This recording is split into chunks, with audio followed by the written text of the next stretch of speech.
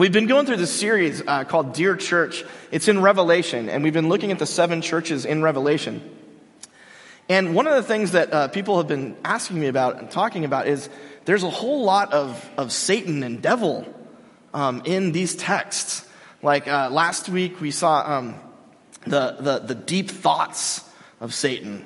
And then there's been bits where it's Satan's synagogue. And people are wondering, what is going on with the devil? Well, first off, the devil's not omnipotent, not all-powerful, nothing like that. But the devil is real. There is an enemy that is after us. There is an enemy that wants to train wreck our lives. But in the resurrection, Jesus defeated the devil at every level, and because of the resurrection, we can defeat the devil at every level. And let's see how that works. Let's take a look at our first text this morning. Again, the devil took him Jesus to a very high mountain and showed him all the kingdoms of the world and their splendor. He says, I'm going to give all of this to you if you just bow down and worship me. Jesus responds, away from me, Satan. It's written, worship the Lord your God, serve him only. What is the devil up to? Well, the devil has authority and power in this world, okay? And so the devil presumably really could give kingdoms and glory and splendor to anyone he chooses. In fact, one of the things that he wants to do is have authority in your life by tricking you, by getting you to latch on to purchase, to grab some of the stuff he offers. I actually found a picture on the internet of Satan. Here it is. Yeah. Any cat owners here? Because if so, you're going to hate this. What I've noticed with people is that we think that we are going to own our pets, but actually our pets end up owning us. And they trick us too, because I've seen a kitten before, they're very cute, but then they turn into sociopaths. And you have to order your life around cats if you have one. If you don't, the cat will try to kill you. In fact, it's probably going to try to kill you anyway. These things are evil, but they sucker you in. They sucker you in with their little meows and their cute little paws, which turn into like these nasty claws, which can char you, like just thrash you. That's exactly how the devil works. The devil wants to have authority over. He wants to own you. And if you have not believed in Jesus for salvation, he does own you. But here's the thing. Here is the thing. He doesn't have to own you anymore because of the resurrection. Look at this text right here. So my brothers and sisters, you died to the law through the body of Christ that you might be owned by another, to him, Jesus, who was raised from the dead, in order that we might bear fruit for God. When Jesus was raised from the dead, he became our new master, potentially. Because the Bible seems to think that no matter what you do, you're going to be owned by somebody. And so it's either going to be the devil or it's going to be Jesus. This is not a picture of Jesus, but helps get the point across. You have a choice. You can be owned by a cat, or you can be owned by a yellow lab. And those are the only two options. What's your dog's name? Kalawalule or something? Hanale? That's silly. But this dog, I met this dog, and this dog is the greatest animal in the world. This dog just gets your heart and just swallows it whole. Zach! Oh my gosh, dude, it's our pro rugby players. Zach and Amy, raise your hands. Is Amy not? Yeah, that's awesome. Dude, I showed a video of you. Dude, you are rock and roll, man. Way to go. He's a professional rugby player. Plays with the LA Guillotines, is that right? That's awesome. Amy's on the national team. Like, wow, what a team here.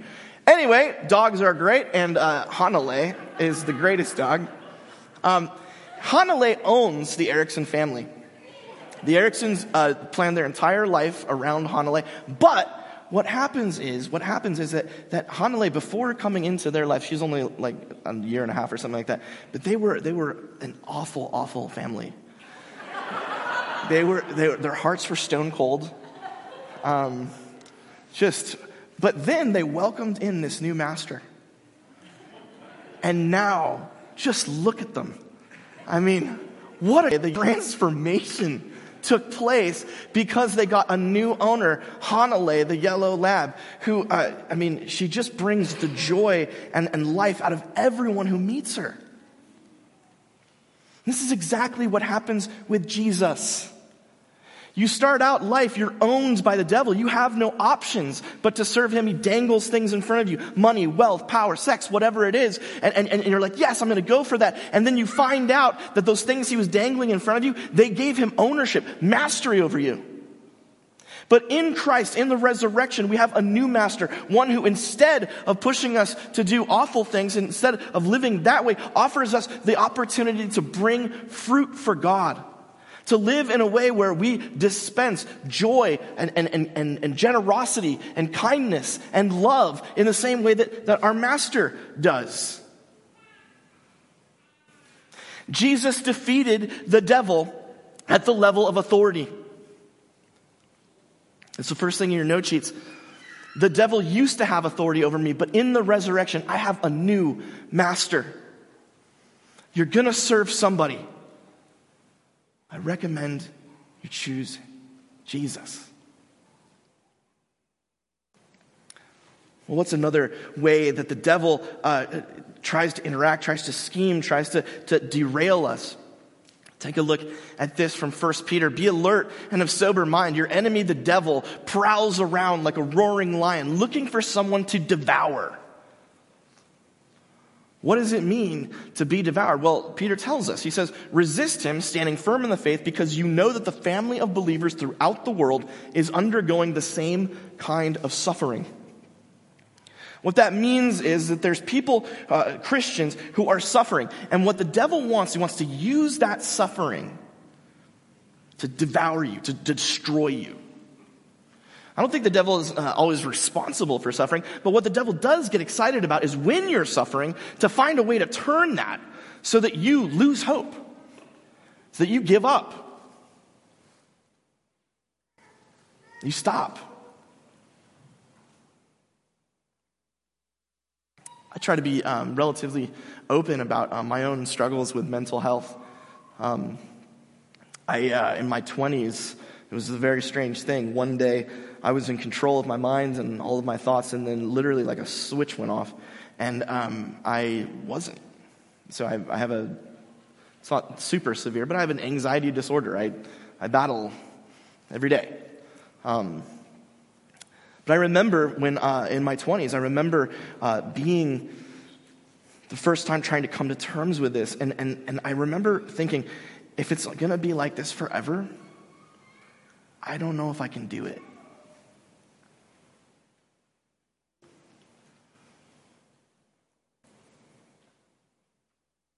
I don't know. Maybe some of you here come here with your own brand of suffering. It may not be anxiety, depression. It might be something else, something physical. It could be something that's going on with your family. It could be anything, really. But what happens when we suffer? Oh, by the way, if you've never suffered, you will. It's inevitable. What happens to us, what the devil wants to do is he wants to take that suffering and cause you to give up hope, to despair, to give up faith, to give up love, to give up living. But listen what the resurrection does when we embrace it. This is Paul in Romans 8 saying, I consider our present sufferings are not worth comparing with the glory that will be revealed in us. For the creation waits in eager expectation for the children of God to be revealed.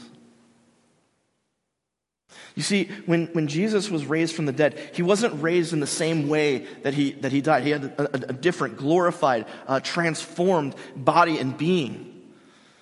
Jesus was not, just resuscitated. He didn't just start breathing again. And more than that, he didn't even just be just regular human again. There was a glory to him. There is a glory to him now. There's a revelation of God's majesty and power in his very being. And so when Jesus was on the cross, when he was suffering at the deepest, worst possible way, he was looking forward to a glory to come.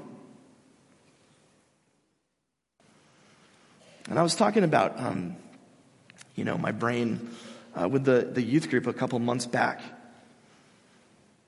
And I told them, I said, it's a struggle, it's a battle. But I believe that this is not the end. And that in the resurrection, I too will have glory. And these tears and these struggles will be wiped away. And so I can continue going on the mission that God has given me. Because the whole creation waits. Paul believes that when the world is going to be transformed, everything, including our bodies, is going to be exploding with God's glory. And so the creation waits, and Paul even thinks of it in like labor terms, like giving birth. The creation's longing, waiting for this day of glory to arrive. And we know that it will because of Jesus' resurrection. And so Jesus defeated the devil at the level of suffering. Through Jesus, you can defeat the devil at the level of suffering. It's the next thing in your note sheets. The devil wants my suffering to destroy my faith. But in the resurrection, I see my suffering lead to glory. Of course, what's the big one? What is it that the devil is really trying to do to all of humanity? This is from Hebrews 2.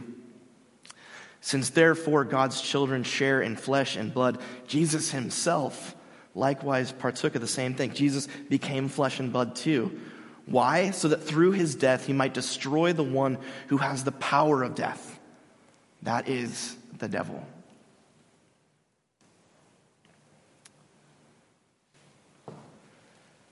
For whatever reason, God has allowed Satan to have the power of extinguishing life.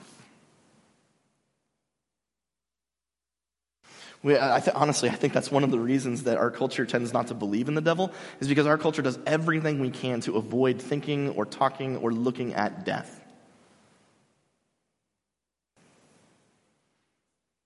Our hospital system, if you think about it, what is a hospital system for? It's to remove death from our presence. It's to make sure that it's cordoned off, sealed away. Not knocking Western medicine, by the way. I love doctors. I hate them, but I love what they do. I don't like what they do to me, but I like what they do for you. I have a problem with hospitals and doctors. It's part of the brain thing. But anyway, we don't want to be faced with, we don't want to look at death. And as a result, I think the part of what Western culture wants to do is just erase the idea of the devil. Because we want to extend and fight off and go as long as we can and avoid and avoid and avoid and avoid and never think about it until I guess it sneaks up on us one night.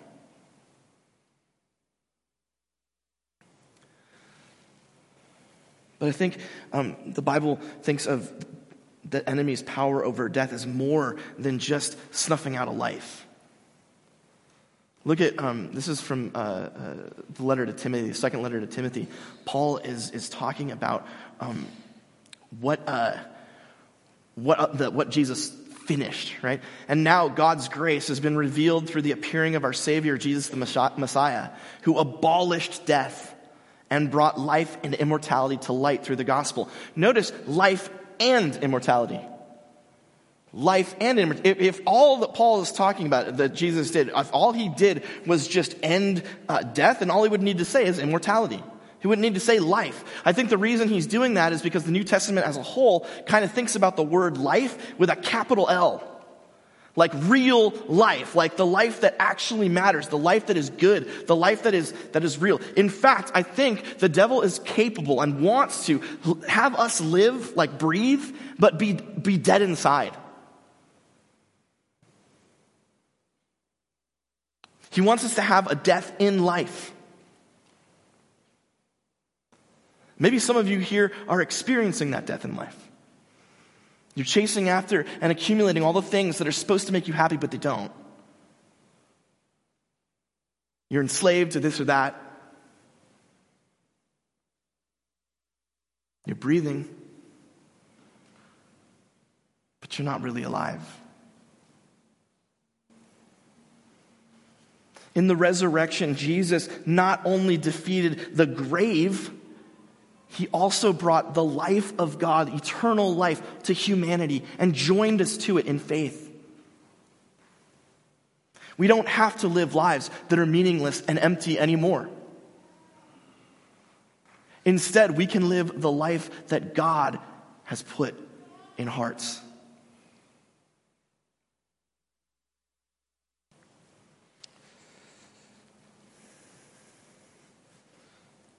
I had a friend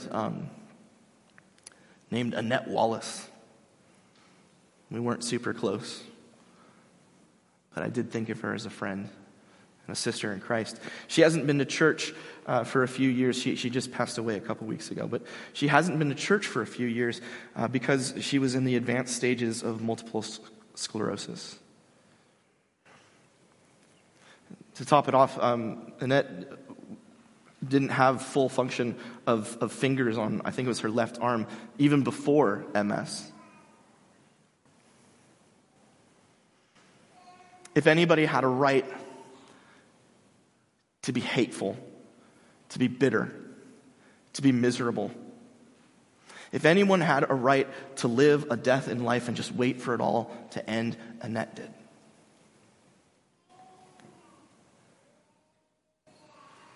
Despite her disability and despite the encroaching, the ravages of MS, Annette spent her days crocheting.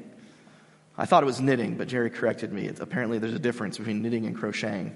She was a crocheter. She spent her days crocheting blankets and little caps for newborns in the hospital. 10 years ago, when my first daughter was born, she gave us one. And when you went to see her, she was always bubbly. She was always joyful and sassy.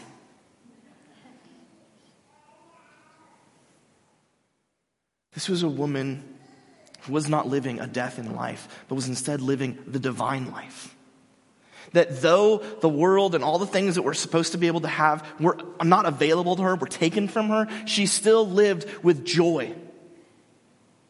And the reason she did is because Jesus was raised from the dead and gave her life that we cannot understand unless we experience it for ourselves. Some of you maybe are living that death in life. You're entrapped and you don't see a way out. There is a way out. It's through the cross, into the tomb, and into the sky.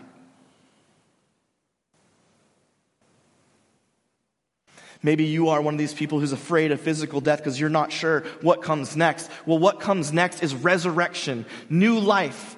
And you can have it if only you'll believe. If only you trust Jesus to give that to you, it will be yours. You will rise. You will defeat the power of death. You will defeat the devil at the level of death.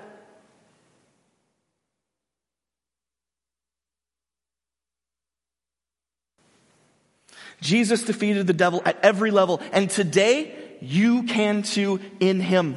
By the power of his Spirit, you have life everlasting. You have a master who will transform you into a person of love. You have someone who understands the depths of human suffering, who will walk through it with you and promise you glory on the other side. And you will be invited to taste and live the life of God today, tomorrow, the next day, every day that you live in the Spirit until you die and are raised again in a glorious new life. He is risen. And that means that we are free. Let us go. Imagine what it would be like if we lived in that freedom day to day. If we lived in that victory, serving a new master, if we set aside our suffering and put it in the light of glory, if we could do those things, if we could shuffle off all the death that seeks to invade our hearts and instead embrace that love. Imagine what power we would have. Imagine where we could go. Imagine what we could do. Imagine how we could change not just ourselves, but the world around us. What would happen if people saw the resurrected life of Jesus in us every single day?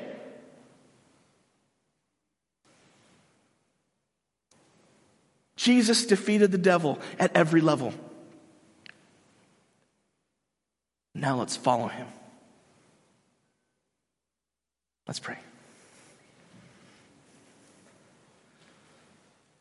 Gracious God and Father, we thank you for the gift of your Son, who shattered the chains that the enemy imposed on us, broke our bondage, gives meaning and context to our sufferings, who offers us life, genuine, real life, the life that Annette Wallace lived and will live again.